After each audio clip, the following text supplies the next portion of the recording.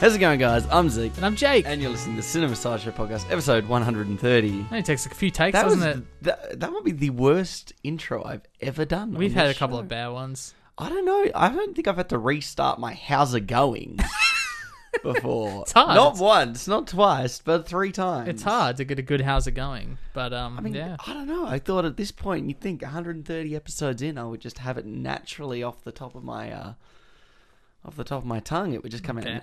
I sometimes don't even know what episode it is when I start the intro. Like, you just go for it, yeah. Just go for it. You sort of whip it out, as one character says in Exactly. the movie Get Smart, which is a great movie. I don't care what anyone says. There you go. How are you, Jake? I'm good. I'm tired.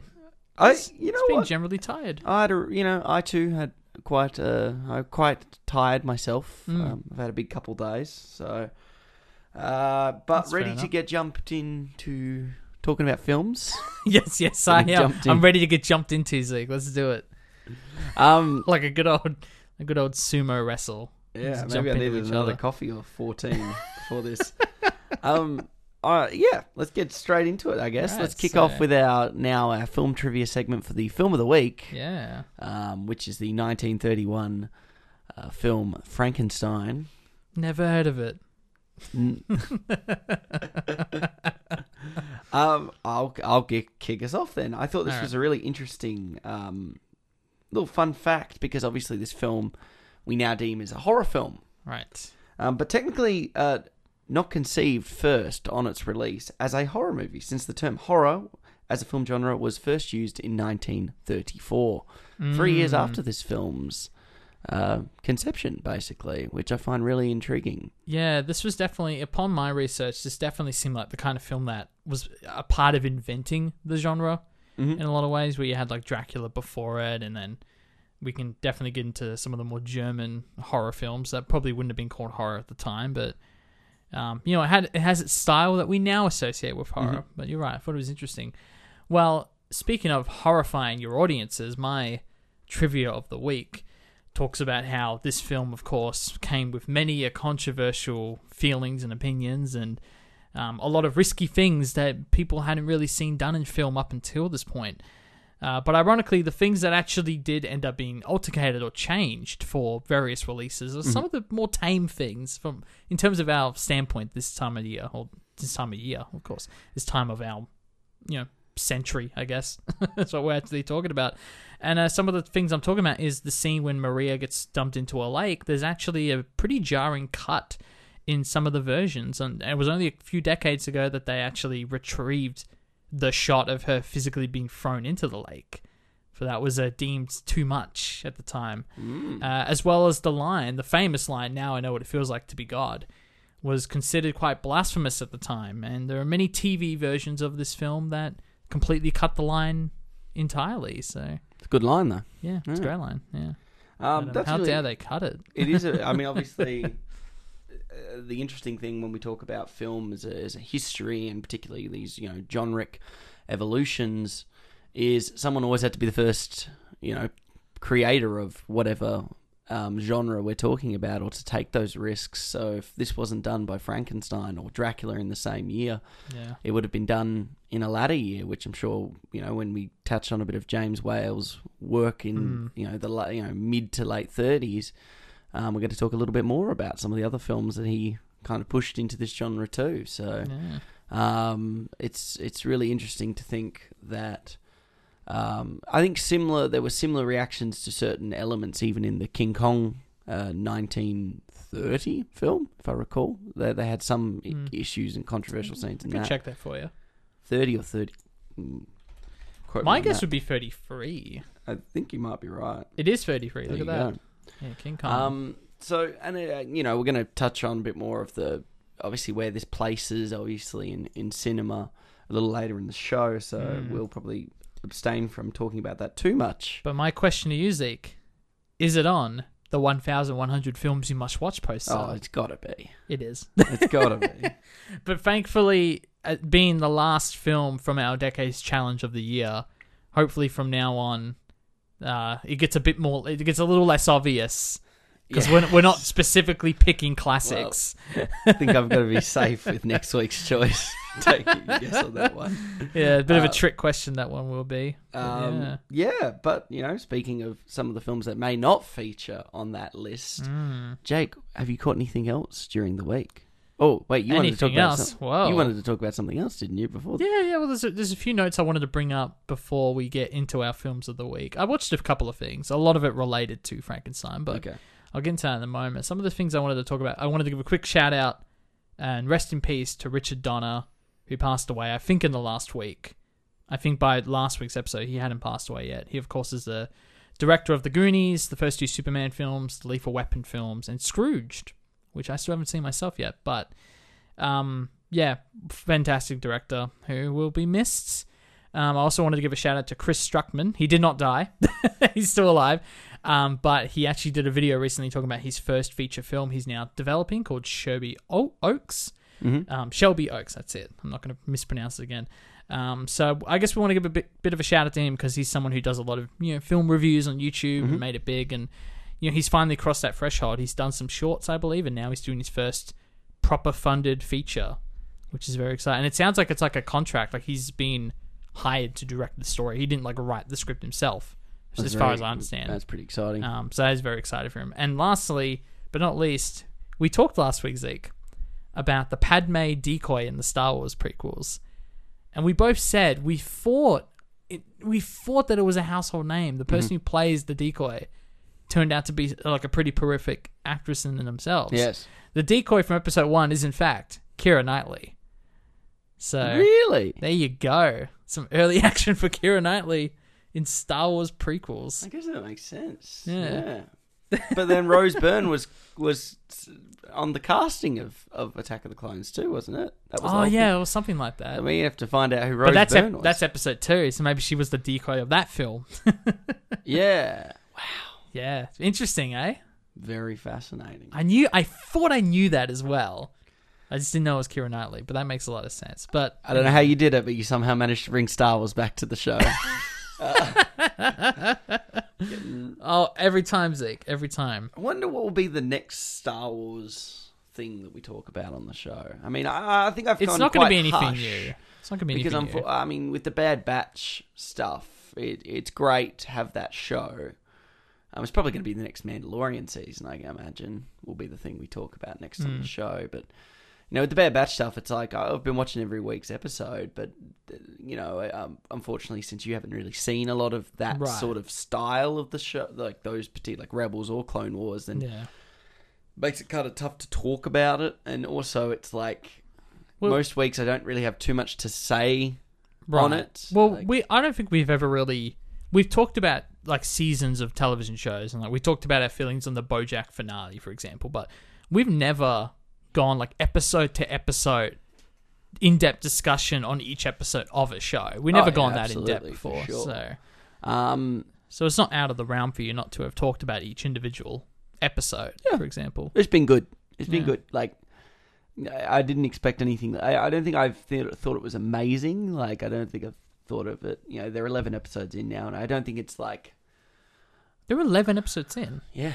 It's been 11 weeks. It has been 11 weeks. Jesus, all right. Fair enough. It goes quick. Yeah. But it's like, obviously, and we're coming up on, is this technically the last episode of Loki coming out this week? In the end, the next week, I think. Yeah, so that's going to... Wow, that timed really well.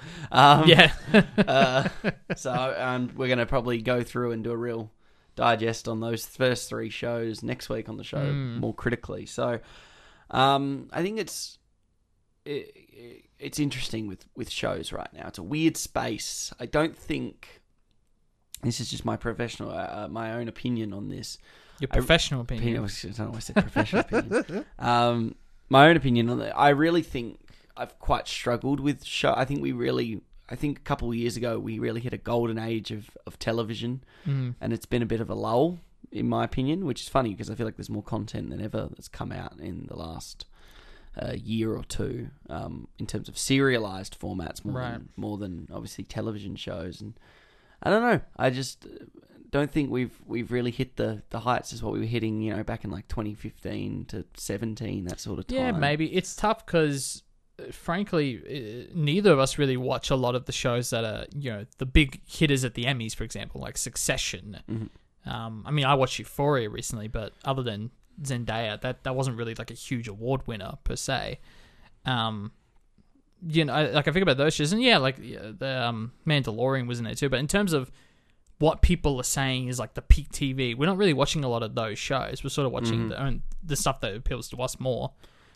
Like I need to watch Succession. Like I know I do. The Crown. I know I need to watch that stuff. But yeah. I don't know. I'm just putting the outlier in there that maybe we're just not seeing the gold tier of television that's currently coming out. Potentially. I'd say Westworld's probably been the thing I've stuck with. Oh, yeah, that's up there. I would say that is an up there TV show. But I've predominantly been watching movies. Yeah. And we both do. ran the course on that stuff. So I guess if we move into what we've watched in the last week, I was saying to you this before the show started, was I seem to front load my weeks with a lot of watching and then very much dip off when the weekend rolls around. This week being quite prominent in that I watched between, I think it was the 5th and the 6th, I watched like 8 films, which is crazy. Keep them busy. To think about. So we're going to start with, I'm going to think how we're going to put these together. I'll put out sort of the softcore rom-com, like light comedy stuff first. Let's go with that. That's what you mean by softcore. Yeah, okay, like good. Softcore comedy. Okay, good. So I was worried there for a minute. And all of them sit on very similar ratings, just kind of good, seldom good ratings. The happy 3-star medium.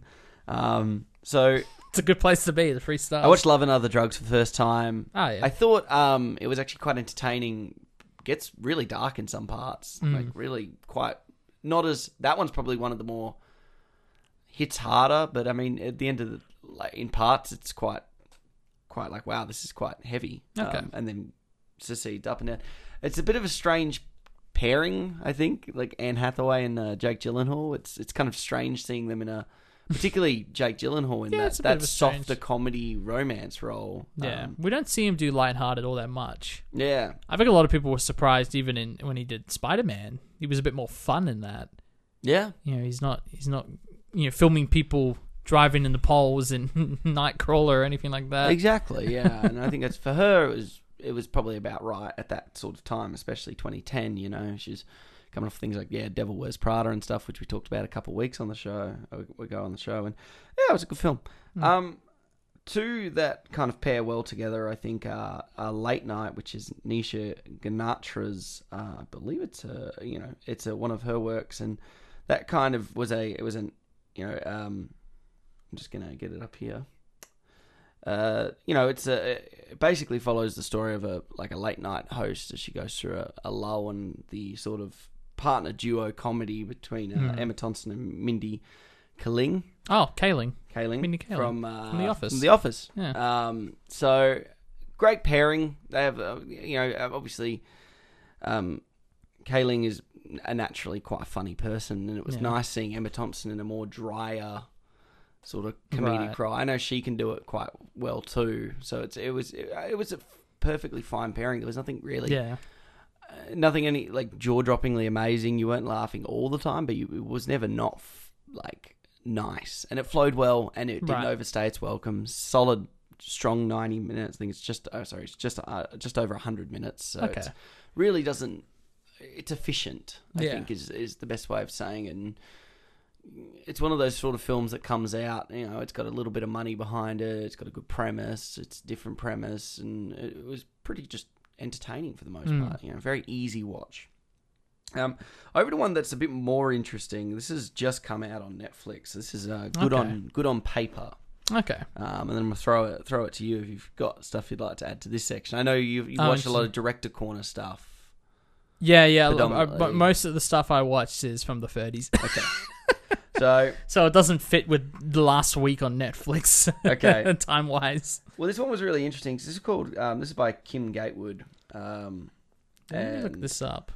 It's called. I think this is her first feature film, judging by the other two things she's got on Letterboxd. Yep, this is her first. It's a feature debut. Nice. It's called Good on Paper, and I'll just read the logline for this one. After years of putting her career ahead of love, stand-up comic Andrea Singer has stumbled upon the perfect guy. On paper, he checks all the boxes, but is everything what it appears to be? And apparently this was partially based on a true story of sort of a comedian being, as they put it in the actual film, instead of being catfished, it's scuttlefished. It's this guy that appears like he's the perfect guy, he's well accomplished and well established, but he's really just lying through his teeth. Right. So it's an interesting sort of reverse hustle kind of film. I would really like to... It's sitting on a pretty average rating on Letterboxd sort of right now. spiking in the 1.5, 2.5 star rating, Now, which is pretty harsh. I find this stuff quite frustrating because you've got to have a couple of things. Like, this film has a significantly lower budget than the film I was just talking about.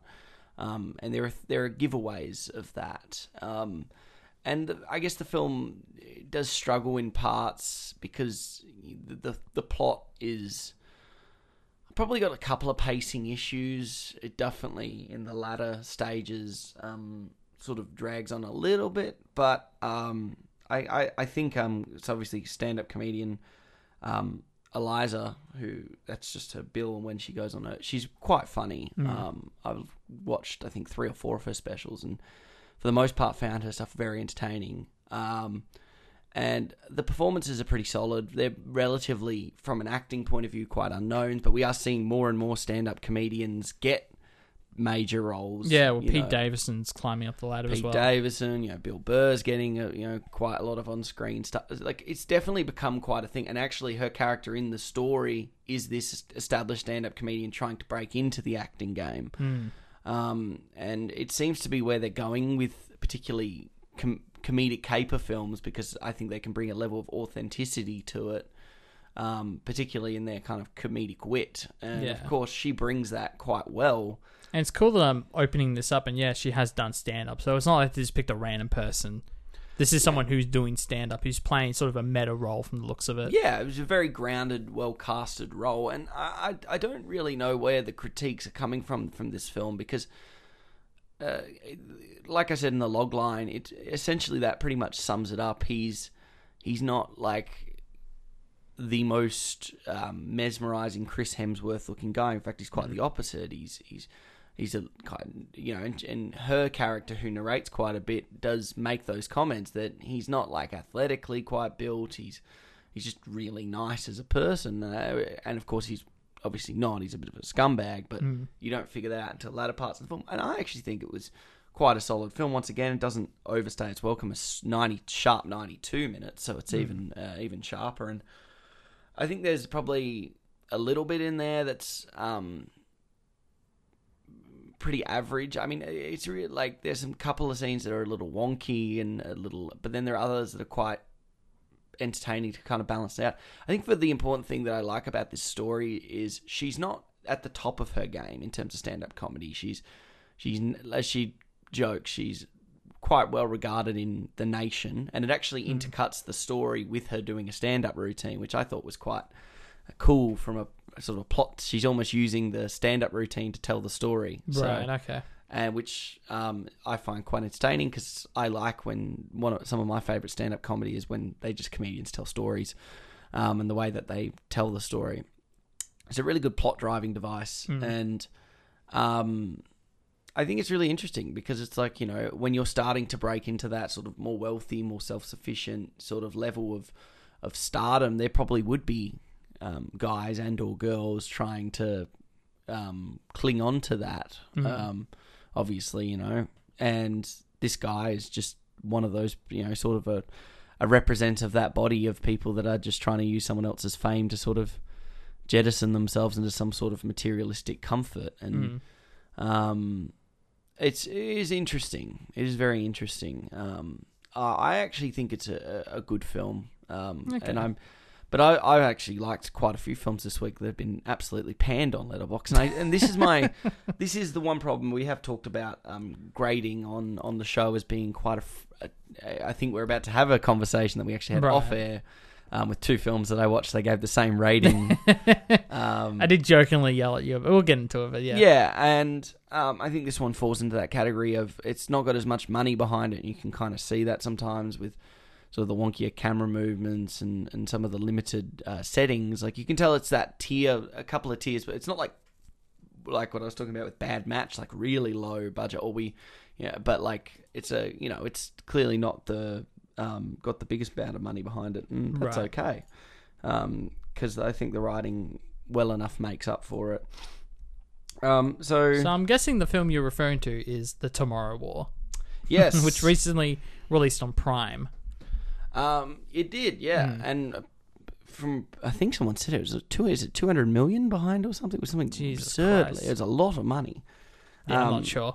So this film, and comparatively, I actually really enjoyed Tomorrow War, and it's getting critically panned on Letterboxd particularly, and this is where my problem is sometimes with particularly Letterboxd's community compared to something like, and even this does play a lot into Rotten Tomatoes too, but at least Rotten Tomatoes has the audience score and the critic score, which I think is an interesting sort of consideration we have to have. I mean, obviously we're on this show being critiquing and talking about stuff, and we've sometimes been way harsher than what the general public thinks. Yeah, well, we have those. I mean, my review, we're going to talk about, obviously, Frankenstein later. My grade for the sequel, The Bride of Frankenstein, is astronomically lower than the average, which we can get into. But yeah, we don't align with the Letterboxd average score every time. No, exactly. You can't, yeah. And for me, I saw Tomorrow War as kind of knew what I was coming into. I was like, this is predominantly, it's going to be a dumb action film. And I think there were a couple of things like, Edge of Tomorrow was critically praised and audiences really liked it. I really liked Edge of Tomorrow. I did. I thought it fell apart a little bit in the last act. Me personally, thought I didn't like the last act that much. And I didn't think it was amazing.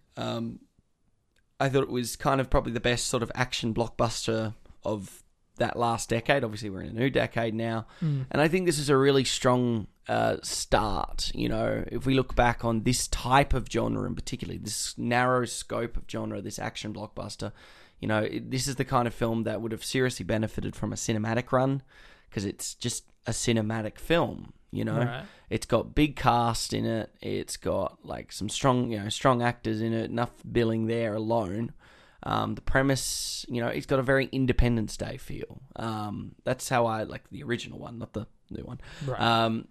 Sort of those kinds of films where it's like we look back at Independence Day and we go, oh, it's cheesy, but it's cheesy and it's. Do people look at Independence Day as cheesy? I think so, but it's like a good kind of cheesy. Like okay. I'd like to emphasize that cheesy should not always be used in a negative connotation. I think cheesy can be quite a positive thing. It's over patriotic and has moments that are, if we were being super harsh and critical, yeah, we probably could tear it apart. It's like I feel like, but we don't, because we know what type of movie it is. It's the us versus them. Aliens are bad, good, people are good, and let's all rise and band together. And of course, the crop dusting pilot who was claiming he was abducted by aliens is going to be the guy who saves the day. It was very hokey fun, but we still love it. I'm not saying we don't. I mean, at the end of that movie, Goldblum and Smith crash in the middle of the desert and they light cigars and walk off. I mean, let's be real here. And I think this kind of Tomorrow War fits in that same sort of category. Now, there is a couple of problems that probably detract it from being something as good as Independence Day in terms of the same type of genre. It's quite long-winded. I've been talking about these short, sharp, they don't overstay their welcome 90-minute films. This one's just over 2 hours. I think it's 2 hours 10. And it has two endings in the sense that it has sort of the end of the second act could almost be the end of the film, the way that they angle it, and yet the film then continues for another 35-40 minutes. And my thing is, the stakes at the end of that one weren't as drastic or as the characters were making it out to be, because of sort of the time traveling premise in the film, and I don't think I'm spoiling too much by saying that. No, there seems to be a sci-fi element to this film. Very clearly in the trailer states people of the past go to the future to fight in a war that hasn't happened yet. Right. And I think it does have quite a few moments where it's like, oh, well, that was a little plot convoluted, and maybe some characters have plot armor and such. But I think it's just fun, and it's what the type of film it is. It does exactly what it's supposed to do, and it logistically makes a lot of sense in the confines of its own film. So the biggest critiques I could have is there's probably too many characters, and it does have kind of that Army of the Dead problem where sometimes it does just over bloat some scenes, not nearly as bad as Army of the Dead, but overall I was pretty positive on the film because of it made cohesive sense. Everything in the narrative made sense. There weren't things that I was sitting there going, well, that just feels like a teenager writing a film. But obviously our controversy. Okay, well, you're calling the question was the fact that I gave. The reason I brought it up, this was like last week in the car, was that you gave this the same letterbox score as another film that I've particularly enjoyed in the last year, was Kajillionaire. Mm-hmm. And I understand, we shouldn't be judging it based on similar letterbox scores, but I had to call you out in that because I've heard so much crap about Tomorrow War that I was just surprised that you had it in high regard. Yeah, I'm happy to defend that, and I'm also happy to hear people's critiques, like with any score. Kajillionaire gave the same score. Obviously, we were talking about this is a film that came out last year that you were very, very high on. You loved it, and it's obviously Very also good. available on Prime right now. And I did really enjoy it. That sort of conversation, it would have been a great. It might, this time next year we might be looking at it in the Decades Challenge. It could. Why wait? And it's got great quartet performance, which continues the thread of 2019, 2020 films that seem to have quartet casting. Yeah. Well, specifically 2020. I'd say, definitely specifically 2020 for sure. Yeah. And I'm a big fan of, in particular, Evan Rachel Wood. Of Westworld acclaim too, which I've talked about her performances on the show excessively in that show, and I've found her performance in this kind of in the same the monotone disjointedness. She actually does bring that occasionally to Westworld, but she also has the other side of the incredibly human nature. So it was interesting to see that she had this character that was so disjointed.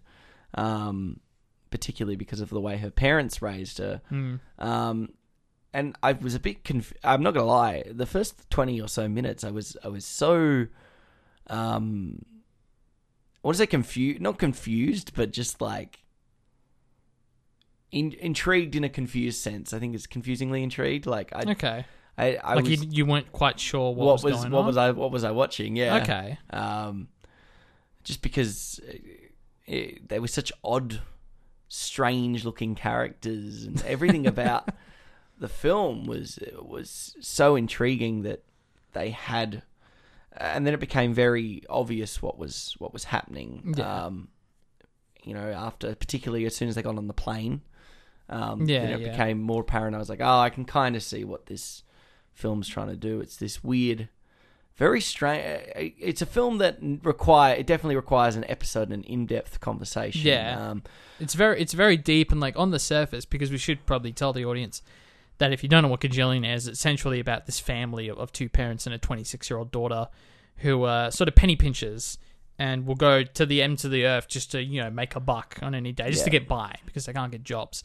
And I like from that. But they don't point believe in getting jobs. I think I think it's more important that they don't believe in getting jobs. Yeah, well, there's a desperation behind it, but then there's also, as the movie goes, you realize, well, at what point does desperation just become convincing? And what point does a parental figure's influence on a child precede any other sort of logic? And I think the film just goes so deep with that, especially as like more cons start to become Yeah, prevalent, and I don't want to spoil it for anyone. I think the most important thing is they kind of are societal leeches who it's very often parasite-y use, thematically and in terms of the plot structure. yeah, who often use their... I would say parasite is 100% on the money because of their kind of... Like I said, they're societal leeches that constantly use the moral stance of, oh, well, we're anti-capitalistic gender and materialism, but whenever they have an opportunity to indulge in some form of materialism, they cave almost instantly on that and become incredibly indulgent. So really,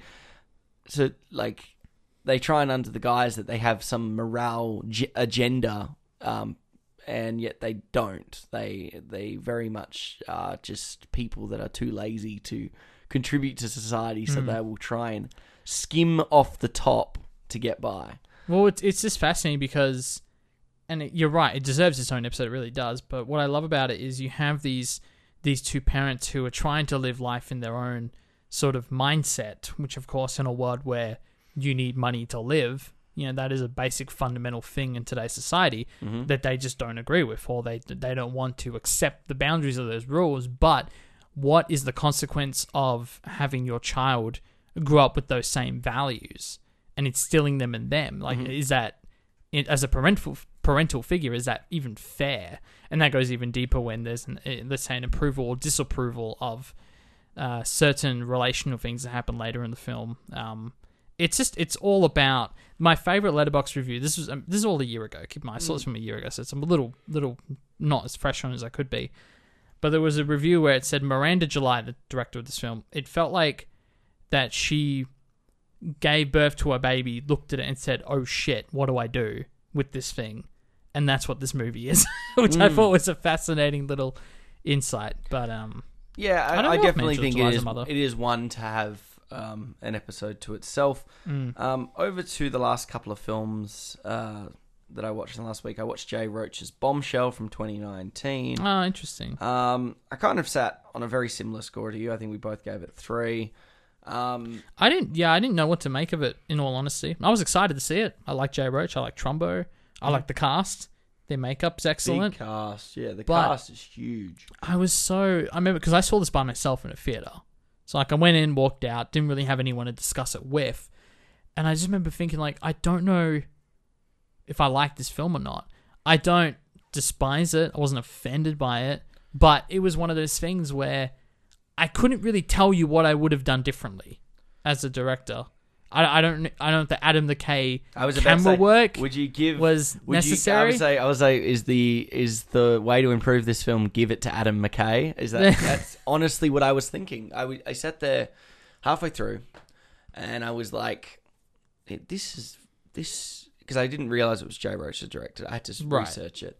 I was like, this feels like an Adam McKay film. Like, I'm watching this, I'm like, this has got big... Well, the camera work is just a complete rip-off. Yeah, the pieces to camera, the times of cutaways to, like, almost cutting away to B-roll footage as they're doing. Well, it's those smash zooms and just the way the camera hesitates. Well, he did... I think he was doing Vice the same year, right? Like, this sounds... I think that was... No, well, Vice would have come out about a good year before. Okay. They were in different Oscar circles. Okay. They were nominated in different years, but... So... But it just felt like a rip-off, yeah, you know? I felt like it was a McKay film, for sure.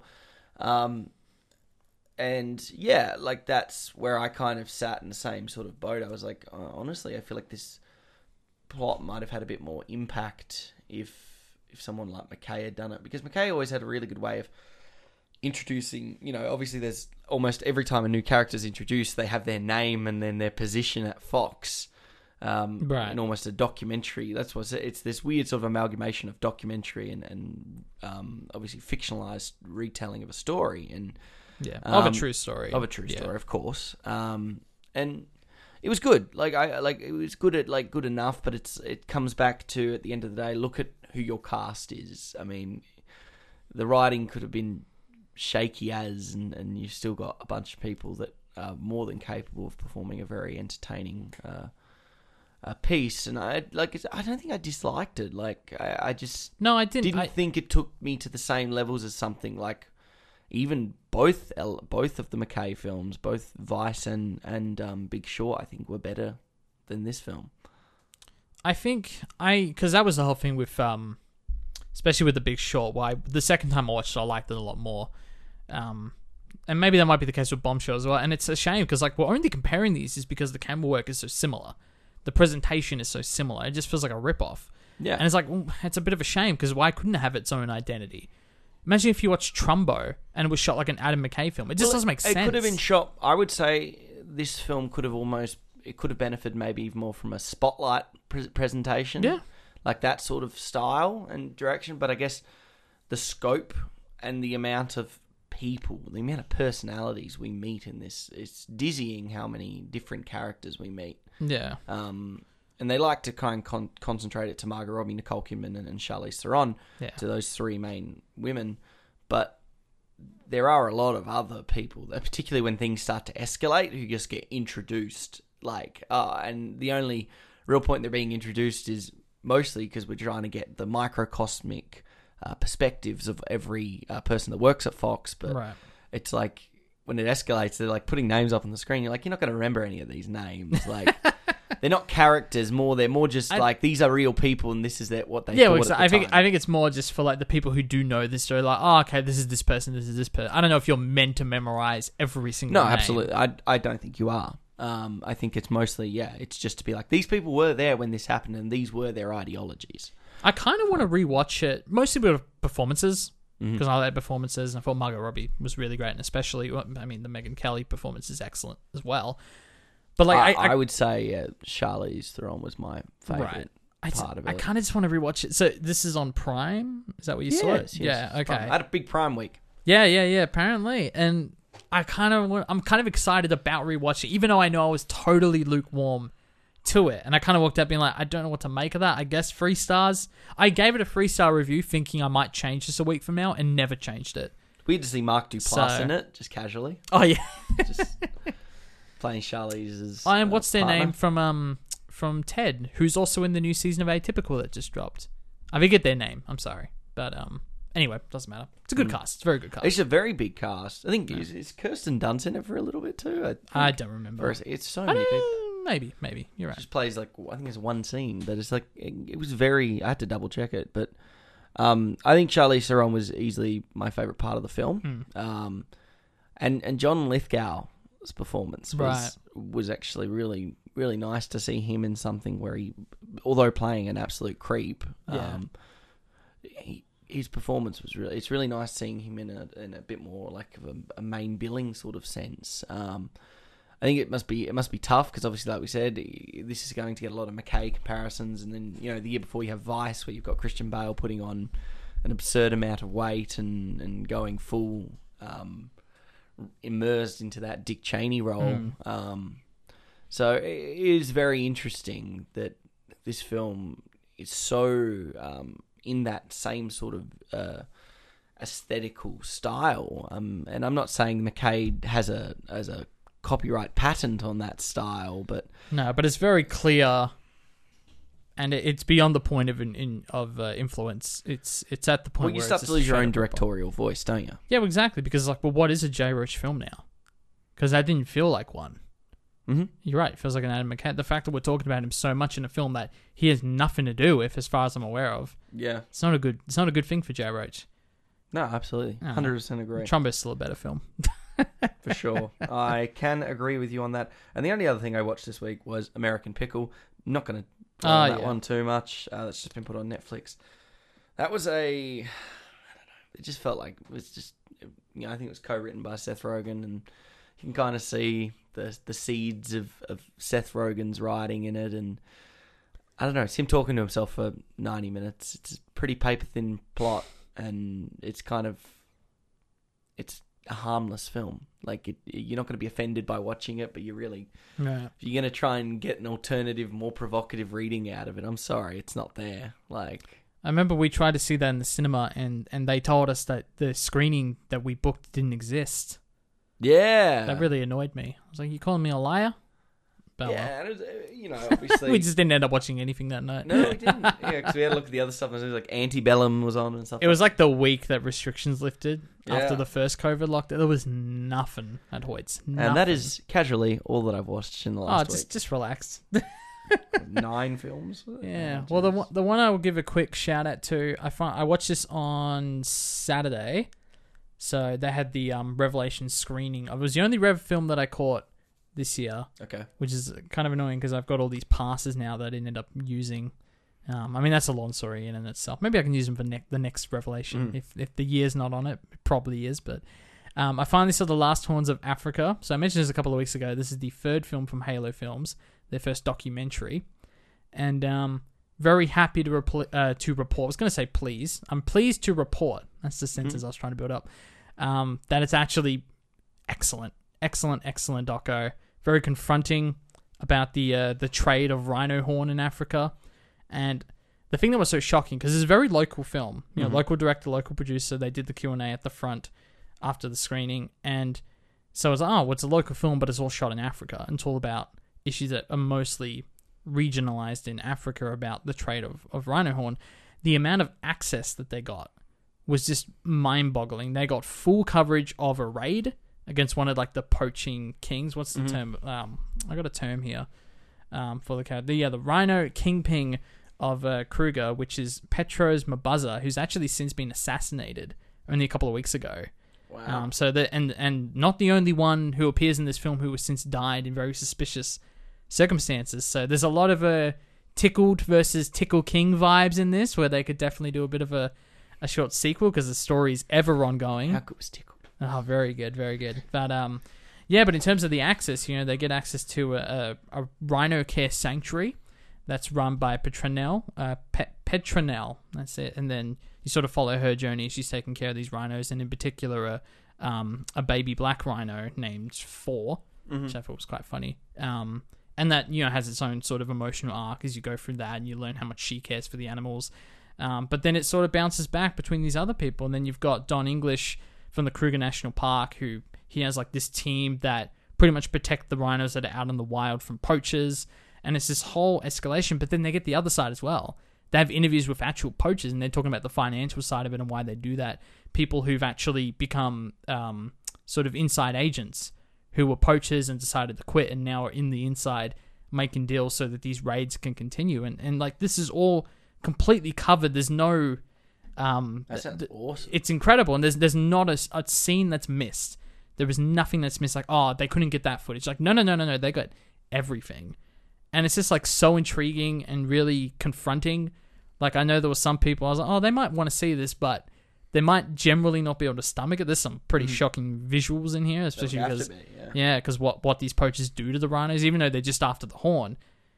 A lot of them don't care. They usually leave them for dead, or they basically eat parts of them, and then there's this like these disgusting carcasses left that you just stumble upon, and it's really insane. And one of the best parts about it is that it sort of deals with the sort of moral, ethical questions that are dealt with. So the sanctuary actually dehorns rhinos themselves, and we actually have this extended scene where we see the process happening. It actually leads to them having to resuscitate the rhino, which it was very For Sama vibes, which that's a brilliant doco in its own right in terms of a resuscitating scene that really gets you. But then it goes into the question of like, well, why are they dehorning rhinos, and is it ethical? Because you really shouldn't be doing that, but on the same token, it's for their own protection. It's so that someone else doesn't do it in a less humane way and then end up killing them as well. And then you also have the cities or CITES, I think it's CITES, who they're the ones who legalize or illegalize the trade, and it becomes a whole debate about, well, if we legalize it, does it become less incentive for poachers to actually do it? And then that's like a whole debate that goes back and forth between all these people that got interviews with. It's just incredible the amount of access they got. Well, it's a very similar debate with a lot of those sort of things about legalizing. Yeah, drugs and everything. Drugs particularly. It's like, do you legalize it? Because then you're preventing the illegal trade and potentially worse stuff, and that way you can really monitor and control the bottom line. Because the idea is you would take the value down. Absolutely. And then it becomes a competitive free market. Yeah, it just everything was covered, everything you could think of, and it's that's when those kinds of documentaries, particularly those kinds of documentaries that don't take, when they come to like, obviously, we've talked about with documentaries, the best kind of documentaries disguise themselves.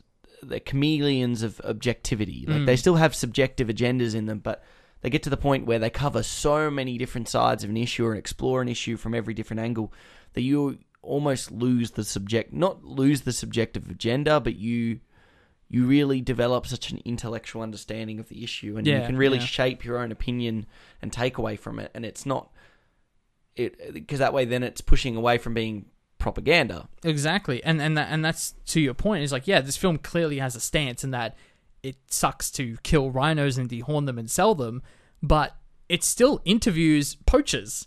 Yeah, and it still gives them a seemingly unaltered version of their thoughts on what they're doing. And it portrays them as assholes, but it's still their own words.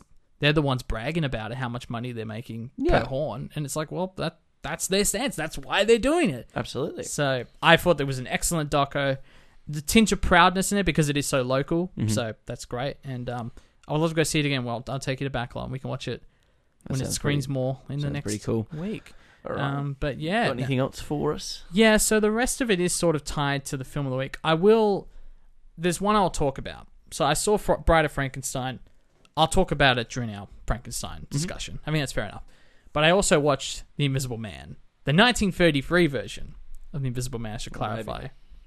Of course, we did the 2020 version, episode 61, I want to say. Oh, we did. And neither of us were really big fans of it. We actually had a lot of issues with it. It won our stale popcorn for last year, didn't it? Yeah. You're right. No, because I was thinking about Tenet, but no, it went to The Invisible Man. Which is interesting because... So this film, the 1933 version...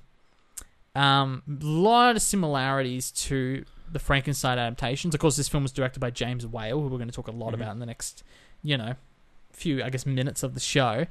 But there was a lot of similarities. But it's raining down hard, Zeke. Oh, it's come. It's come. The storm is coming, Zeke. We had a really good run there. Oh, there it goes. That was quick. The weathermen don't know what they're talking about, Zeke. So there's a lot of similarities between this and James Whale's other films in terms of the idea, and this is the literal quote from The Invisible Man, meddling in things that man must leave alone, in terms of exploring sympathetic monsters as results of experimentations, either by their own experimentations or their creators. They have short running times, between this, Bride of Frankenstein, it's all about 70 minutes, 75 minutes. They're very short. Hysterical, screaming women, especially in this and Bride in particular, really... that really bugged me. And that's just the James Whale thing. He really finds those performances funny. I find them very annoying, but that's okay. And frankly, intriguing opening scenes in terms of just sort of starting on a situation and you kind of having to catch up with, what is this character? What's their deal? Why are they doing this? So I thought that was all really great the way they did that. Again, see, some of these things I'm going to leave until the discussion because it's such a key tie to Frankenstein that it's almost spoiling our Frankenstein discussion by bringing some of this up ahead of time. So I'll skip some of these notes. The thing I just want to say, in terms of comparing this to the 2020 film, one of the things the 2020 film gets right, and you can't dispute this, is the genius in that it creates tension from having these wide shots of empty spaces. You could be staring into an empty kitchen or having a reverse shot between Elizabeth Moss and an empty chair, and it creates tension. Because you've established like the invisible threat of the film, and it's great filmmaking. There's a lot of other issues with that film, but that's not one of them. This film doesn't get the opportunity to do that because you're following this story from the Invisible Man's perspective, and it's also, I don't want to say inherently more funny, but it does take that, okay, we're going to follow this character and sympathize with him more, but he ends up doing all sorts of crazy things. By the end of the film, you were laughing your ass off of how absurd the pranking becomes. Because he ends up just like pranking people as the Invisible Man. To the point where he's derailing trains full of people for the lulz. And it's so funny. He's just killing people for the jokes. It's, as compared to the other one that was, there's way more serious. Allegories of domestic violence. And, yeah. And this one's just like, we want a really high kill count for the lulz. So it's like, I almost enjoyed it so much because it was unashamedly just like an evil prankster by the end of the film. Which, you could say kind of gets in the way of maybe trying to sympathize with this character. Because, like, it's hard to sympathize with someone who's, like, derailing trains and blowing people up. But on the same token, it's just like a really fun film. And the effects work of creating the Invisible Man is just ingenious. Like it's obviously not perfect frame. You can sort of see where the compositing stuff comes from, but just the fact that they did it on 1930s film without green screen, the results speak for itself. It looks incredible, especially when it's like floating objects or the bicycle's riding itself. Like that stuff especially looks really great. As well as like the layering when he's unbandaging his head and his arms coming in and out of view, but the cropping is still works. Just mind blowing. And I think between this and King Kong, especially, Universal were just ahead of the game in effects work for film. Yeah, so, no, absolutely. Yeah, that's is unfortunately, as we'll branch in, I only managed to catch the film of the weeks, but obviously this sort of talk is really interesting that he had 3 really prominent films in just the first half of the 30s, which is kind of crazy to think about. And like you said, you've really pointed it out there with this being a 33 release. And then Bride was 35, so... And in line with King Kong also being 33, with that visual effects expectation, it will be interesting. I do have quite a few notes from the film of the week to talk about. So... Yeah, I guess it's probably time. I mean, we normally do a career section, but I haven't got anything to add. I'll quickly mention, a few weeks ago I mentioned The Fathering Project, like a 3-minute video that we shot down in Dwelling Up. That's actually out now. So, obviously, Clicker's not really sharing any of that content anymore, but it's on my personal Facebook page, so if you had access to it, you really wanted to see it, it's there. What am I talking about? I shared it. It's on the Fathering Project Facebook page. So you can just go on there or their YouTube channel. It's all on there. A 3-minute video we did. So, but that's all for me. So, yeah. No dramas. Well, it is time for us to move into our film of the week. We are doing our last film in the 2021 version of the Countdown Through the Decades retrospective. It's the 1930s, and it's a director's corner. Jake, who's the director, and what are we watching? We're, of course, talking about James Whale's Frankenstein. Mr. Carl Lemley feels it would be a little unkind to present this picture without just a word of friendly warning. We are about to unfold the story of Frankenstein, a man of science who sought to create a man after his own image without reckoning upon God. It is one of the strangest tales ever told. It deals with the 2 great mysteries of creation, life and death. I think it will thrill you. It may shock you. It might even horrify you. So if any of you feel that you do not care to subject your nerves to such a strain, now is your chance to, we've warned you. An obsessed scientist creates a living being from body parts, not realizing it has a madman's brain. Easily the biggest blunder in cinematic history. Wait, what was that last part? Well, Fritz dropping a brain. Oh, yeah. I have a massive issue with that, actually, but we'll get into that. Cool. Well, obviously, we are talking about James Whale as a director.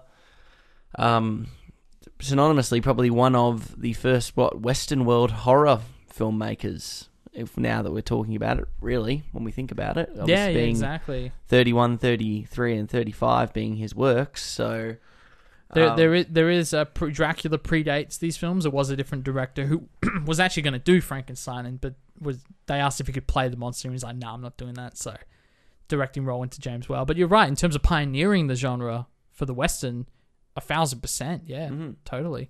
So I think that's pretty significant, and obviously this film had a last-minute burst in our poll, so here we are talking about it. I forgot about that. Very close race between this and Gone with the Wind. Yeah.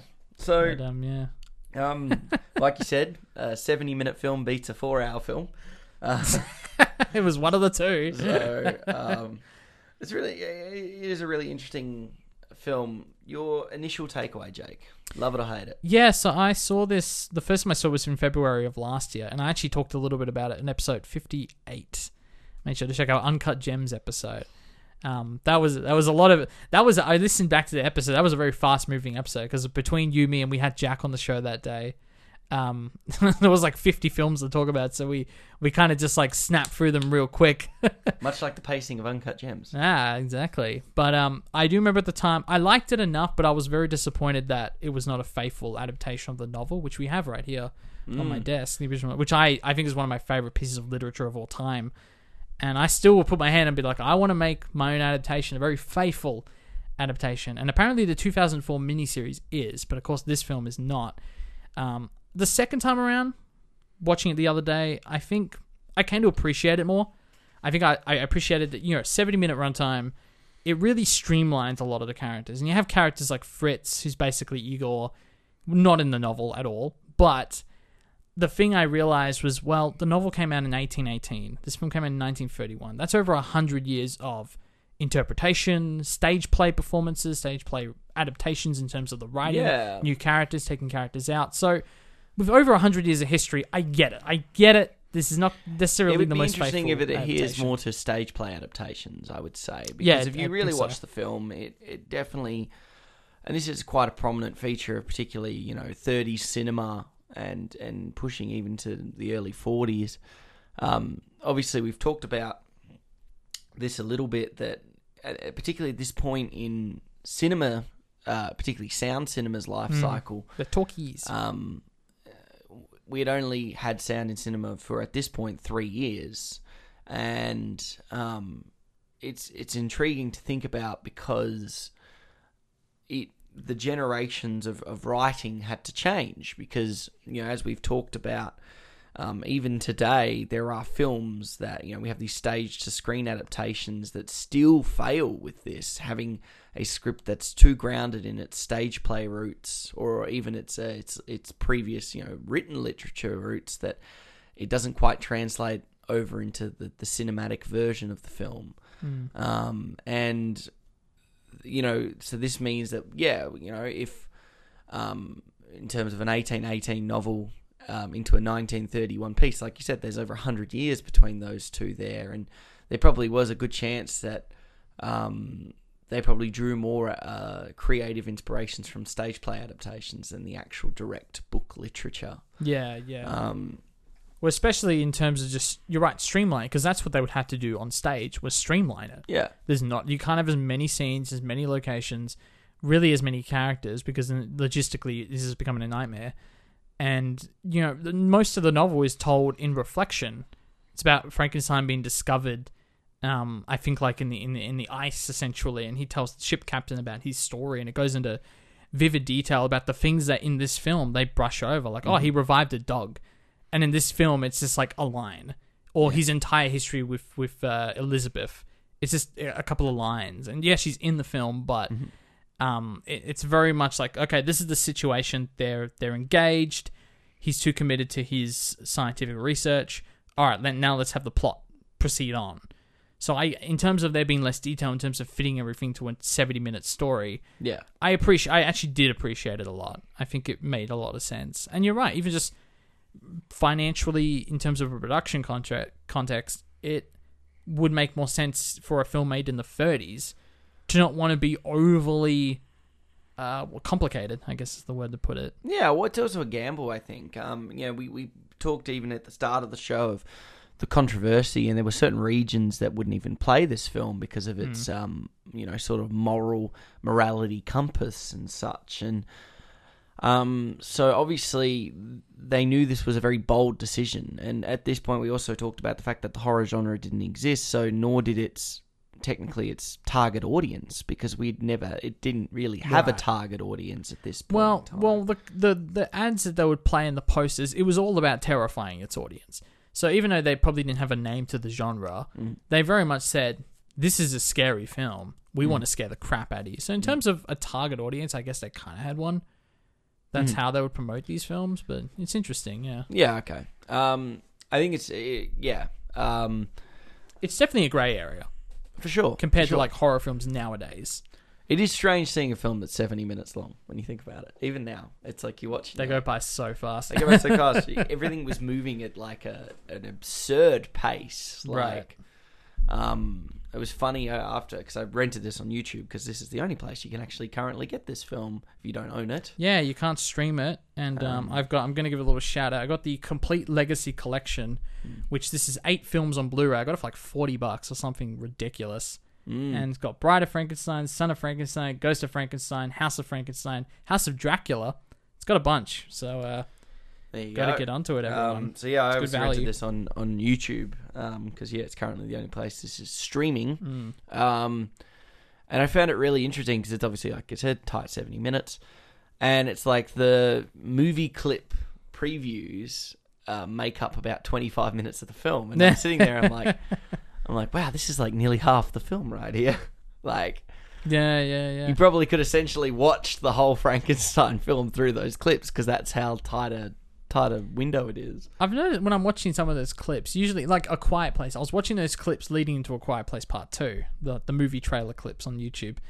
And what they do for films like that are obviously longer than 70 minutes, they have like pretty close scenes in succession, but then they'll like a big 40-minute chunk, they just won't post any scenes from that period of chunk. With this, I imagine it was a bit more spaced out. Yeah, it was. But I just found that really interesting in terms of being like, wow, you could watch like nearly half this film just through these clips, and it's all like, it's probably some of the most well-known scenes, and in my opinion, some of the best scenes in the film, for a plethora of particularly technical reasons. I think some of the biggest takeaways I have from this film is it definitely does feel more true to a stage play adaptation because of obviously how much time we spend in the castle, and then in that castle how much time we spend in just a couple of rooms over it, which is, you know, is the equivalent of, let's be, you know, realistic, this is a TV studio they're in right now, or a big studio hall, and they've probably got 4 or 5 well-developed sets. Yeah, well, they're very clear sets. Yeah, okay, this is the downstairs of the castle, this is the upstairs of the castle, the laboratory. You know, this is the Frankenstein house, and then they have their outdoor sets as well. Like the graveyard's clearly a set. Looks great though. Absolutely. But, I think all the castle stuff's pretty magnificent. Particularly the science lab where this all undertakes is just remarkable in physical product design and production design, and it blew me away a little bit with some of that stuff. And it's always funny because it's like, you know, camera movement was such a lot of we have to be really honest here. It's like, this is, you know, only 3 years into sound cinema, and technically only just over 20 years into just cinema completely. And obviously in terms of writing, we hadn't had that generation. We've talked about, you know, sort of like the 40s brought that generation of pure screen writers to fold, people that were, whereas back in this time, and I talked about this when I watched King Kong for the first time, you can clearly see they didn't quite know how to write films in that refined, focused way that following decade had. You know, and you can start to see the positive developments towards the back end of the 30s. Like, it even starts as early as there. But this real early 30s cinema, it's like, we have to start writing characters that they, you know, have to think with their faces rather than, you know, like, rather than saying what their motivations, and it's that's the difference between theater and screen. But there are quite a few scenes in this, and I think this, you know, plays into particularly, you know, Frankenstein's monsters performance, where we actually do see him emote, because he's obviously a mute, you know, pretty much mute character. So, well, yeah, that's the thing. Like, Boris Karloff's performance is just next level. Yeah, and you're right. It's mostly because has to be very expressive with the face, and especially before the makeup, which is just incredible. You know, obviously it's like, oh, is it realistic or not? It's like, no, it's about the iconography and the relevance. I mean, when you look at Frankenstein's monster's face, or the creature's face, you know what that is. It's so distinctive. It's so iconic. And I love that if you actually look it up, you can see James Wales, and looking up the makeup person here, Jack Pierce, who's quite prominent on monster movies. They there's a bit of a back and forth on who actually contributed what to the look, and who should take the credit, which I thought was quite funny. It's leaning towards James Whale having more input than people were letting on initially. That's sort of where the argument ends, I think. But performing through that makeup absolutely is not easy. And I think that's a really important thing to talk about, because, like I'm saying, it's that show not tell mentality that didn't really come in prominently until, you know, we started to push into that late 30s, early 40s cinema. So to see it as early as this monster who pretty much has to solely express a lot of his mentalities through just the way he shows, because he can't tell us his character motivations, and his body language and demeanor was really ahead of its time. Because a lot of the characters around him are very, obviously, because they have the ability to say dialogue, they do have, still really good lines in there, but there are also lines that are just very on the nose, very much. This is now, plot over story stuff. And I find that to have like Karloff's performance being just so impressive for that time. It's like, it is a great performance from him. Well, what you have in terms of the behavior, and it's very different from the novel. You actually don't see much of the creature's behavior prior to him actually learning intelligence and learning speech, and that's actually really, I don't want to say early, but the majority of the novel, you do have the creature articulating and having demands, and there's some plot issues in here that I found funny, because we understand the creature to never really develop intellectually. He never learns how to speak, at least in this film. He starts to learn speech in Bride of Frankenstein, which is some of the best parts of that film. But what I found interesting is that there's this childlike curiosity that he has, and it makes perfect sense because he was born yesterday, and he doesn't know how to speak. He only reacts to what he's been given. So why you have Maria, the little girl we talked about earlier, who offers the flower, and he sort of has this smile, this like curious, heartwarming smile, and to play with the little girl. But then he generally grows up having to react to aggression.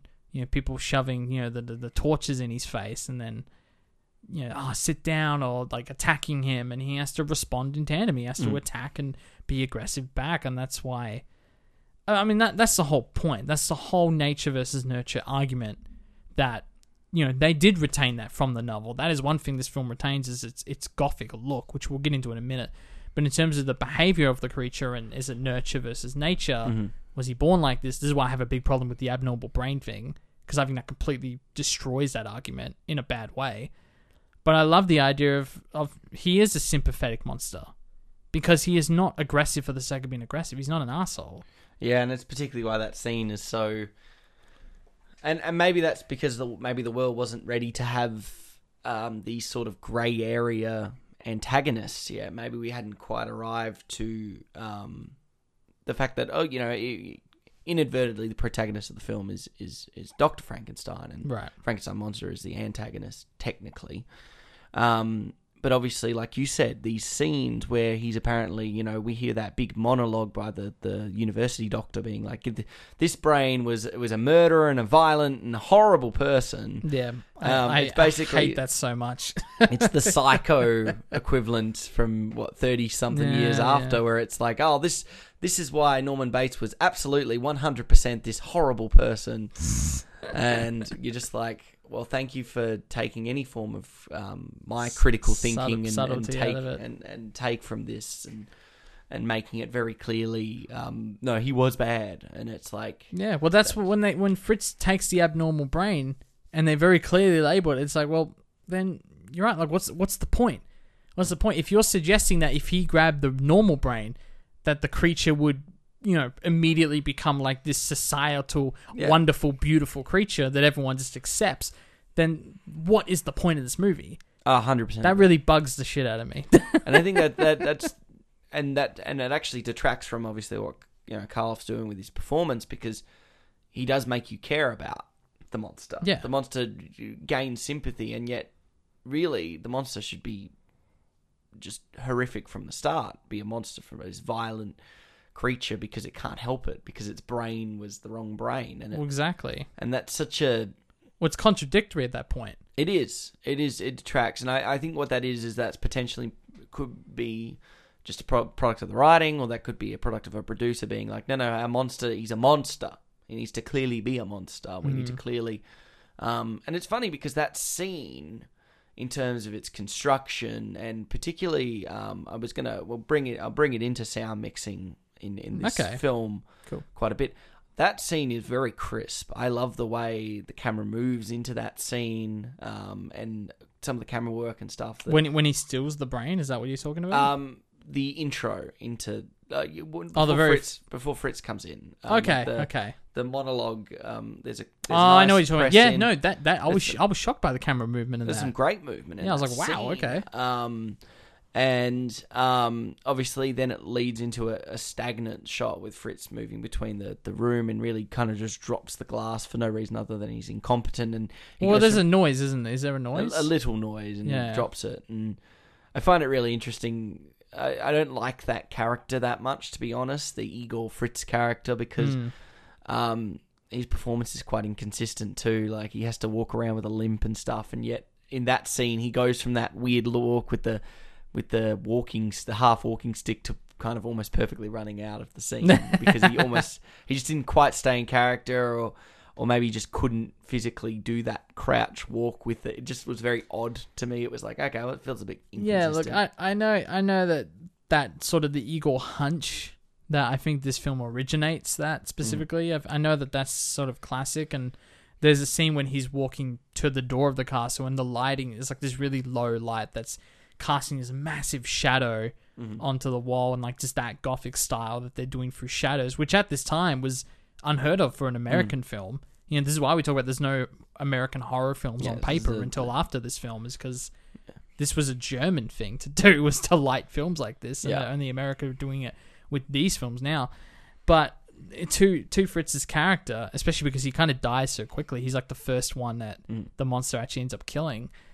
I agree with you. I really don't care for him at all. Yeah. If anything, he is just there to enable the plot. Like, he's the one who has to pick the brain. Picks the wrong brain. Yeah, because Henry Frankenstein wouldn't grab the wrong brain. Exactly. He wouldn't be that stupid to do that. Yeah. But then it also comes back to... when Fritz gives the brain to Henry Frankenstein clearly see it says abnormal brain, yet still chooses to put that. Was brain that in. on the jar? Or was that on the table? It was on the jar. Oh, it was? It was on the jar. They both had normal brain, abnormal brain, and it was like very clearly one of those things that they didn't want to vocalize, but they might as well because it was in such big obnoxious text. It was like a bloody Captain America Civil War level of text on screen. Which they brought back. They did. They brought that text back. I did not notice that. We'll talk about that next week. No, but like I said, I hate that whole thread. Because you want to show that the monster is not inherently bad.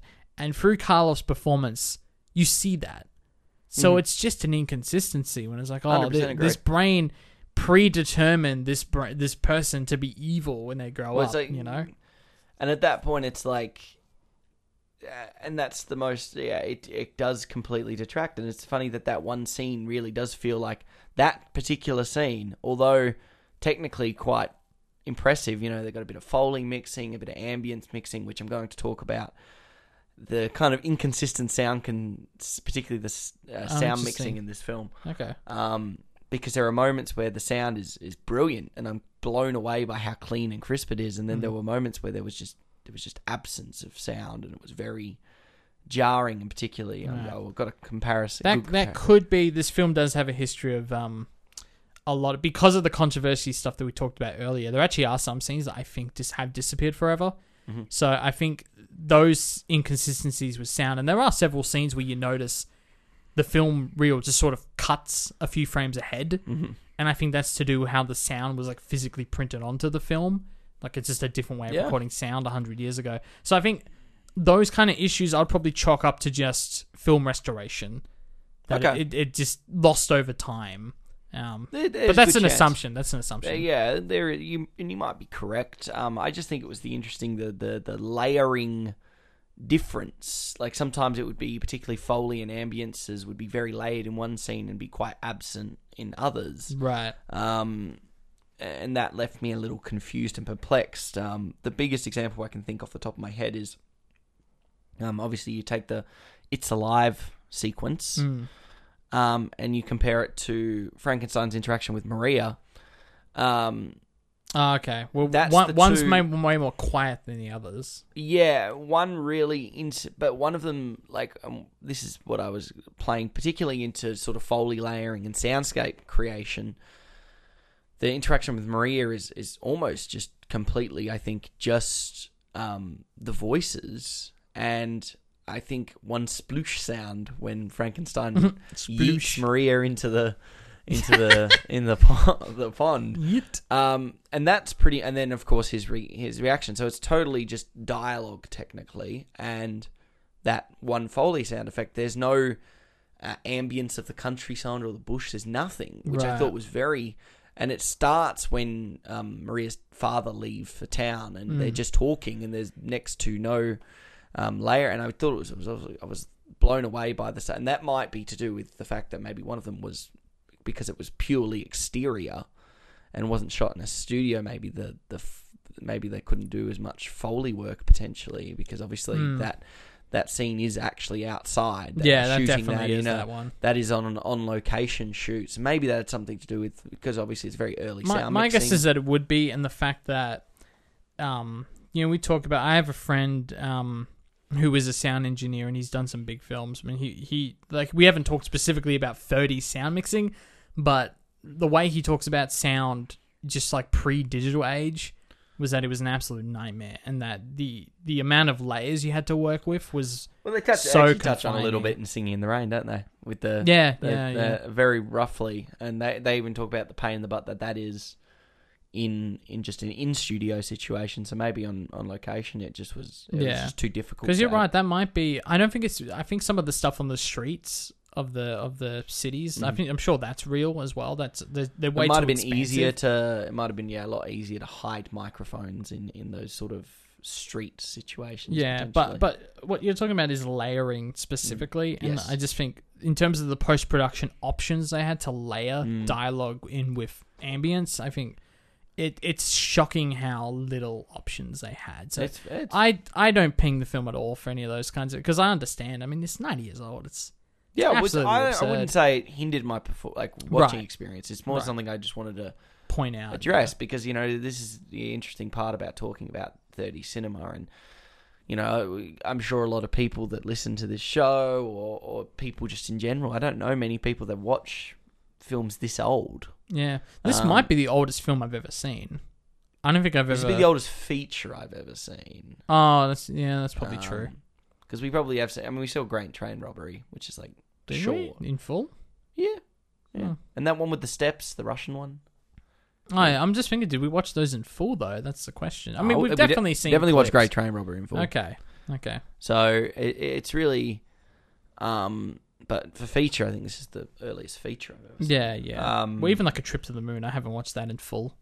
That's only like 14 minutes, but yeah. But and I think it's really interesting to talk about that stuff, because it's like most people I talk to, it's like I actually have asked them, I'm like, what's the oldest film you've ever watched, or what's honestly right now, if you were to casually watch a film, how far can you go back before you're kind of, they start to tune out, and most of them don't go past the 60s. Interesting. Like, I don't know many, and I find that really interesting, because obviously you're missing 30 years in some of the best decades of film when you're not going further back than mostly late 60s too. Like, it's like, I think I was discussing with someone the other day where it's like, they were like, oh yeah, like A Space Odyssey doesn't feel like it's made in 1968. No. It feels like it's made, in the 90s. And it's like, I think that might be Kubrick and stuff like that. But it's really interesting, because it's like, you try to be like, one of my favorite films of all time is a film made in 1964. It's like, and then I even push it back into the 40s. So it is interesting to discuss, I think, with how amazing these films can be. Because people, most people might have watched Wizard of Oz when they were younger too. So, we did that with the camera. Yeah, that's the thing, because I've seen Wizard of Oz from such a young age that from pretty much the earliest point in my life, I at least always seen a 30s film. So I never restricted myself in terms of that the key time. distinction is that what I'm saying is people will never go to casually watching these films. Right. It won't be like if you and I are sitting there browsing on Netflix, or you're sitting with the people in question I'm talking about, and you were like, oh, let's watch The Wizard of Oz, or let's watch Frankenstein. Some people are kind of apprehensive to watch films that old, which is such a shame. Well, I remember we were going through Stan, me and a friend, a couple of years back. I wanted to watch 12 Angry Men. which is 50s, and they were like, not in the mood tonight for it. Yeah.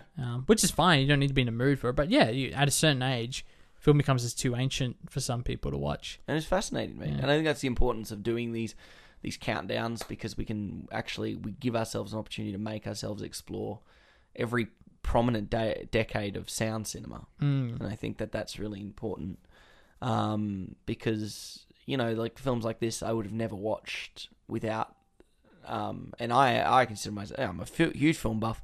Even for me to watch films from the 30s, it's like not always on my go-to motivation. Like, I don't know if this wasn't on the show, I don't know when I would have watched this film. I'm sure I would have got to it at some point in my life. Yeah, for sure. But I love, and that's what I love about doing this 10-week period in particular, because, I get to finally see, we've talked about the Frankenstein's monster being this now icon, the way the makeup was done and this iconic look. And it's weird to think that it's like that look, which has now been carried over to absurd amounts of not only just other Frankenstein films, but horror movie films or parodies or what pop culture in general. Mm-hmm. Yeah, and like seeing scenes like the It's Alive scene play out, you sort of sit there and go, "Well, I've heard this line," and people recite this line without even watching this film. And I think that's just so fascinating. I think we talked about it last week with Pinocchio, with some of the things with Pinocchio, with like the nose growing and it's like how iconic those things are, but they come from such an old place, and some people don't realize it. I mean, when I remember I was watching The Wizard of Oz, and this was like maybe when I was like maybe 10 or something, I literally didn't believe it that I was watching a film from 1939. I just did not. I was like, oh, maybe this is the re-release VHS from the 80s. That was when they brought the color in. The color didn't exist before. Like, I literally did not believe it. So there was some, even at that young age, I knew that even as a timeless film, I was like, well, technologically, that's not where it was at, was it? And of course it was. That is the film that came in 1939. Of course, it's a very advanced film. Almost no films in that time looked as good as The Wizard of Oz, and there's reasons for that. These films are obviously way cheaper, and it was a bit more of a risk at the time to do a, quote-unquote horror film. It wasn't, the genre didn't exist yet, but it was a gamble, this kind of film. And it paid off wonderfully. Yeah. But that's why the film looks really rough. And the restoration isn't the greatest in the world, and it's obviously shot in black and white, and there's all those reasons. But like you said, the iconography of it, his performance, Boris Karloff's performance, carries through time. Yeah, and I think that's 100%. I think that is easily the biggest positives that come out of this film. Yeah, because unfortunately, like we both agree, I think there are just some really frustrating. And I think I had quite a few similar issues with King Kong. That I just think we weren't quite at the point of being really good film storytellers at this point. Like, and it's like we weren't at that level where we would start to, when we had our noir movements, our movements in the 40s and the 50s, bringing up things like 12 Angry Men, where we've got a stage-to-screen adaptation there that's just magnificent. So it's like they were still in the early years of working out the balance between a showing and not telling. And it's an adjustment period. Yeah, absolutely. It's just, this is the birth. These are the early days. It's why, for some people watching films like these can be, kind of cumbersome and difficult to motivate, because they don't want to watch something that they know took, it was 90 years old, and look how far we've come in those 90 years. I think that's but that's why we need these films are so important to look at, because we can see where this all started and where we evolved. That's why preservation is so important. At least to me, it is. Absolutely. And and that's why, like, Criterion Collection, when they do their restorations of all films, like, I admire that so much, because you're right. The history is important of it. Yeah. The history of it is important, I should say, grammatically correctly. The comparison I wanted to make to The Invisible Man earlier, when I said it was almost venturing too much into this discussion, was that film does the same thing, where the serum that the guy uses on himself to become invisible, they sort of hint later on that they use that same serum on dogs, and the dogs went mad and crazy. So that film sort of has that same excuse of, this thing as part of the experimentation is objectively evil, or it makes you behave in a way that you otherwise wouldn't. And I was like, well, why can't the Invisible Man have a similar thing where it is about nature versus nurture, or it is about... Well, that one would be more like power corrupting, right? Yeah, well, exactly. And you could say that the pranking that he does on people, it's because of the way people treat him. And people treat him like crap in the movie, but he's also kind of a dick back to them. Mm-hmm. I mean, he pushes a guy down the stairs because he tries to evict him. And then he just goes back to casually working on his experiment. And he's like surprised when the cops are like, you just threw a dude down the stairs. We got to arrest you, mate. Yeah. Like... It gets really muddled in terms of how much sympathy should I have for this guy, but then they use the serum. The serum did this to him. It's the exact same thing as the abnormal brain. It just... James Whale, what's going on, mate? I don't know, that might just... Like I said, that might be that we weren't quite ready to have anything beyond good versus evil. Yeah, maybe. Which is a shame, because like I feel like the novel did it so well. But literature and early film is different. And I think that, but that's and that's the whole point of the prominent movement of the 40s with the noir movement, is where we started to go, okay, well maybe our protagonist is not the most likable person, our antagonist is the more likable of the two.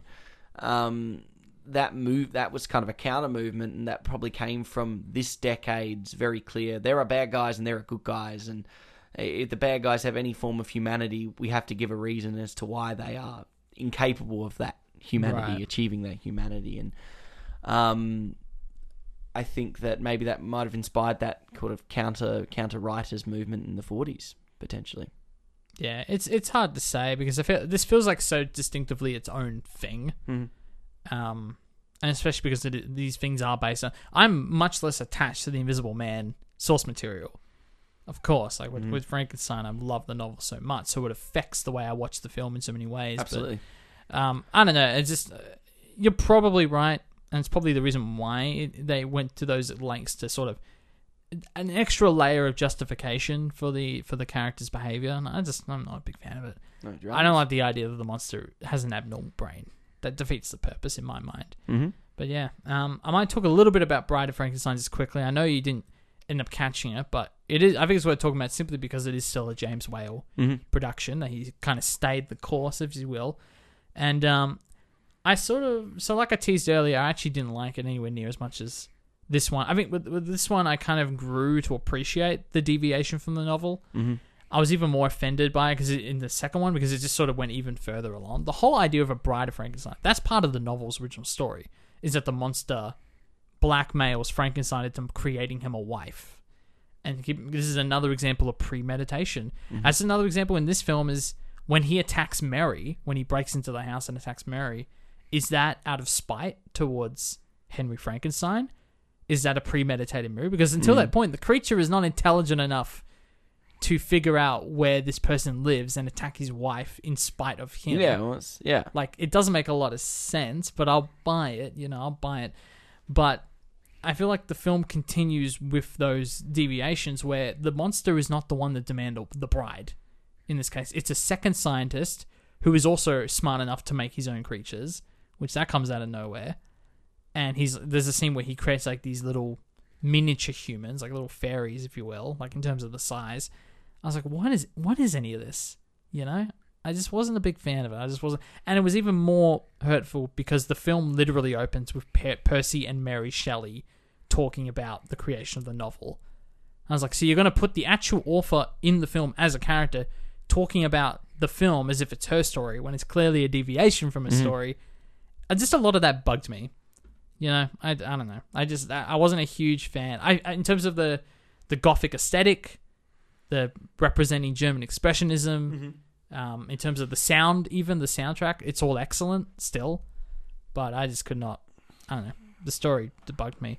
But like I said earlier, the scene when he actually does learn to speak, he meets a blind man in the forest, and they actually have a couple of scenes where they're bonding, and he teaches him how to talk, and he's like smoking cigars, which is such a great seeing the creature smoking cigars and like immediately liking it. It's funny, it's cute, but I don't know. I wasn't a huge fan of Bride, in all honesty. That's fair. But I like this one way more. No worries. Do you have anything else you'd like to add before we jump into highlight scenes? Yeah, not really. I've sort of covered all my... as much as I'm making fun of the film and those issues, I still generally like it a lot. I love the basic premise of the whole thing. Yeah, I didn't dislike it at all. I think it's a piece of cinematic history and has its, it has obvious flaws, but these flaws are coming from a 90-year-old film. So you sit there and you're just like, well, how far can I really critique the film that honestly probably set the groundworks for better works to come? Yeah. It is a little, like I said, but that could be production and societal context influencing film, that we had to have very clear bad and good guys. So the abnormal brain, or the serum that made them go mad, or inadvertently, convolutingly creating a bride solely just because we need the title of the film's called Bride of Frankenstein, basically. Well, that's some random character comes out of nowhere and demands it, as opposed to the original novel where the creature gained such self-awareness that they realized they needed a bride, and that was like a demand they wanted. It just goes to show that source material is sometimes neglected, even as early as a 1931 film. It's because a woman wrote it. That's why everyone hates it. They won't respect the work and just make a bloody true adaptation. Well, just do it. Time to jump into a highlight scene, my man. So, what was your highlight scene and why? I think I'll give a quick shout out to the tracking shot of the father carrying his dead little girl, or Maria. I think that was actually a brilliant use of camera, and as he's passing people, you see their reaction as they slowly realize what they're looking at. I thought that was a great shot. But in terms of highlight scenes, I think it has to be the creature's introduction when he walks through the door backwards. See, you get that slight extra waiting time before you see his face, and you get those hyper close-ups.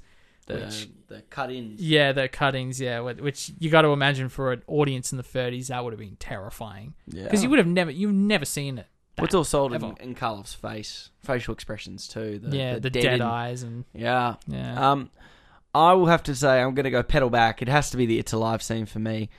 Mainly because of the sequence of shots in that scene. I think the coverage in that scene is just... Obviously, they knew that was kind of the money scene. Yeah. It's an important scene, yeah. Well, obviously, it's probably the first... the quintessential end of the first act, really. And I think for me, what blew me away was that big tracking shot that just sent it off to the ceiling.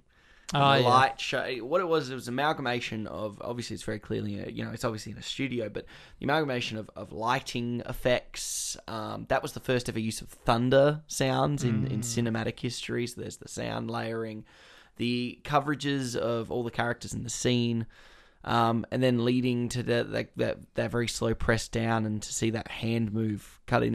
What it was a collection of all motivated, really creative shots, and leading obviously with that iconic line at the end. Yeah, I think that's wonderful. It showcases the verticality of the castle as well, like how it sort of extends up well past the camera's view, and you get a good look at it there. Which obviously the only other way we really get a gauge of how the castle works is from those exterior sort of matte painting shots that they have in those sort of earlier works. And what I think it was, is why I like that scene so much, is it really was the amalgamation of sound, cinema, and the potentials that we were going to give ourselves in years to come. Right. Like that film, that particular scene pretty much hits every department's nail on the head, bar maybe makeup design, which obviously, like you said, is obviously in the preceding scene. So... we have a mixture of performances and probably one of the better line deliveries from... I know we've talked about a lot of Boris Karloff, so... Oh, but you want to talk about Colin Clive? Yeah. It's like, it's probably one of his stronger scenes too. Yeah. Which is funny because Google credits him as Victor Frankenstein, which is technically his real name in the novel, but then they named someone else Victor and then called him Henry Frankenstein. That's just a weird note. I don't know why they did that. Maybe, and this might come back to, because he's very clearly the protagonist of the film, maybe they didn't want to give him a foreign name. Yeah. And that sort of stuff. But they gave someone else the name Victor. This is weird. It's weird. But that's that strange sort of like thing with Western cinema, is they very clearly, it's like, if he was the protagonist, he very clearly needed to have a Western name, and Henry's a very Western name. So even though it's set in the middle of Eastern Europe... yeah, I don't know. I don't know what. Yeah, that sort of stuff. That would honestly be my guess as to why they changed the name. It's kind of like when Ann Lee changed Bruce Banner's name Oh, wait, no. No, it was Bruce Banner, but it was Eric Banner in the original Hulk series, and now being played by Eric Banner. It was played by Eric Banner. Yeah, but I think the name of the Hulk in the original TV series was Eric Banner. But then they changed it to Bruce Banner when Eric Banner played Bruce Banner. And now it's Bruce Banner. Yeah. That's very strange. Why would they do that? That just confuses me. Eric Banner is Eric Banner. No worries. That's probably why, yeah. Well, the 1931 Frankenstein is currently out on YouTube for renting. That's pretty much all you can catch it in terms of streaming. Yeah. Or you could be like Jake and get the James Whale directorial sort of collection. Yeah. Well, it's not the James Whale collection. Both his films are on it, but it's the Frankenstein. It's the Frankenstein Complete Legacy Collection. That's what it's called. What's the other one you got? Didn't you get one that had? Oh no, you didn't rent. I thought there was a director's collection. I rented Invisible Man on YouTube. That's what Invisible Man's not in the collection. But there's 8 discs in here. It's a normal size Blu-ray. There's 8 discs in there. I'm holding it right. You're holding it. Oh, cheeky. Well, while you're holding that, Zeke, I'm going to go ahead and read some of the stuff that's coming to streaming and cinemas in the next week. It's actually a pretty dry week in terms of streaming. The only real thing of note I've noticed is that the final part of the Fear Street trilogy comes to Netflix this week. So if you've been following that, that's the third. Are you going to watch all 3? Trilogy. I want to, because it is an event, and I'm kind of late on the event if the last one's already about to come out. But yeah, it's cool. I like the idea of them putting out a trilogy within like 1 month, but you're right, it should have been in October. I don't know why they didn't do that. And also coming to Netflix this week is the Australian Netflix services, I should clarify, is all 8 Harry Potter films. So if you've never seen Harry Potter, if you're one of those people, you can go ahead. And coming new to cinemas this week, we have Karen Gillan, who leads Gunpowder Milkshake, which sees a dangerous assassin reunite with her mother and lethal associates to take down a ruthless crime syndicate in order to protect an 8-year-old girl. So I'm quite excited for this. I've always loved Karen Gillan and a lot of stuff, and she's been promoting the hell out of it on her Instagram for the last year, or I guess 2 years before COVID, because they're all filming stuff as they were making it. So I've been following this for a long time. So it comes to cinemas next week. I think it Hoyt's on the 15th, although I couldn't really confirm that. The website was being a bit weird last night, but been of a strange week because now we're out of all the restrictions too. So yeah, that's true. Probably very much subject to change. That might be part of it as well. Also coming out is 9 Days, which sees a reclusive man conduct a series of interviews with human souls for a chance to be born. I love how vague this sounds. It's directed by Edson Oda, and is actually executive produced by Spike Jonze. So that made a little bit more sense to me when I read that. So I'm very curious to see that. Final Account is a documentary that sees exclusive interviews with the last living generation of Hitler's Third Reich. And Luna is also holding a couple of special events this week. Starting on Sunday the 18th, they're going to be doing, I think this is a monthly thing, they're going to be doing the Charlie Chaplin collection, since it was 100 years ago, I guess this month, that they put out The Kid. And that's screening on the 18th. I'm keen to see it. I've never seen The Kid before. But it's like once a month. I think they're going to do Modern Times at the start of next year. So it's going to take a little while to get through them. But I think that's their plan. I guess it's too much to ask to do it like every week. And also a members-only screening this Tuesday the 13th of Shiver Baby, which I'm very excited to see. It sees a college student attending a Jewish funeral service with her parents when awkward encounters ensue with her sugar daddy and ex-girlfriend. Very Uncut Gems vibes I'm hearing in terms of an anxiety-inducing cinema. So definitely has that feeling. Yeah, but I'm very excited. I'm glad they're playing on the big screen, so I might catch that if I can. We shall see. But that's it. That's all that's coming to streaming and it's cinemas. A bit dry over a week. A little bit. I've next to Stan, Disney, Apple Prime. I just got nada next to them. Nothing spoke out to me, Zeke. Nothing quite hit the bill on the Jake calendar. That's true. Well, that has concluded our countdown through the decades retrospective for 2021. So it is time for us. Zeke, that hit me. What? When you said, and that's it for the countdown. That kind of hit me. Yeah. I was sad. We'll be back in 22 for it. So we'll be pushing 25 at that point. Oh, God. Just to scare you on that one. You'll be pushing. I'll be well into it. Oh, that's true, yeah. That's right, you're older than me. Jesus Christ. So it's time to move And don't back you ever forget it.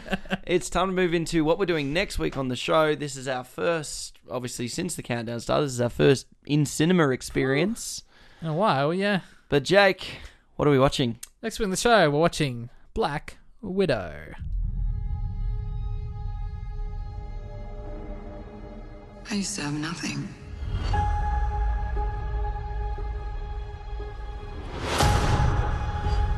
And then I got this job. This family. But nothing lasts forever.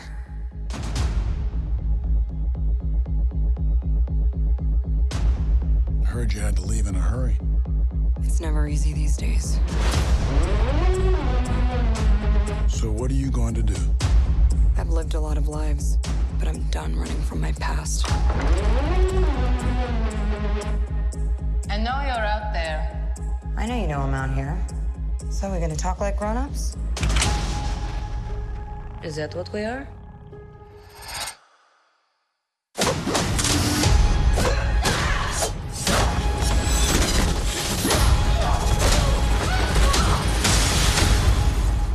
It's good to see you too, sis.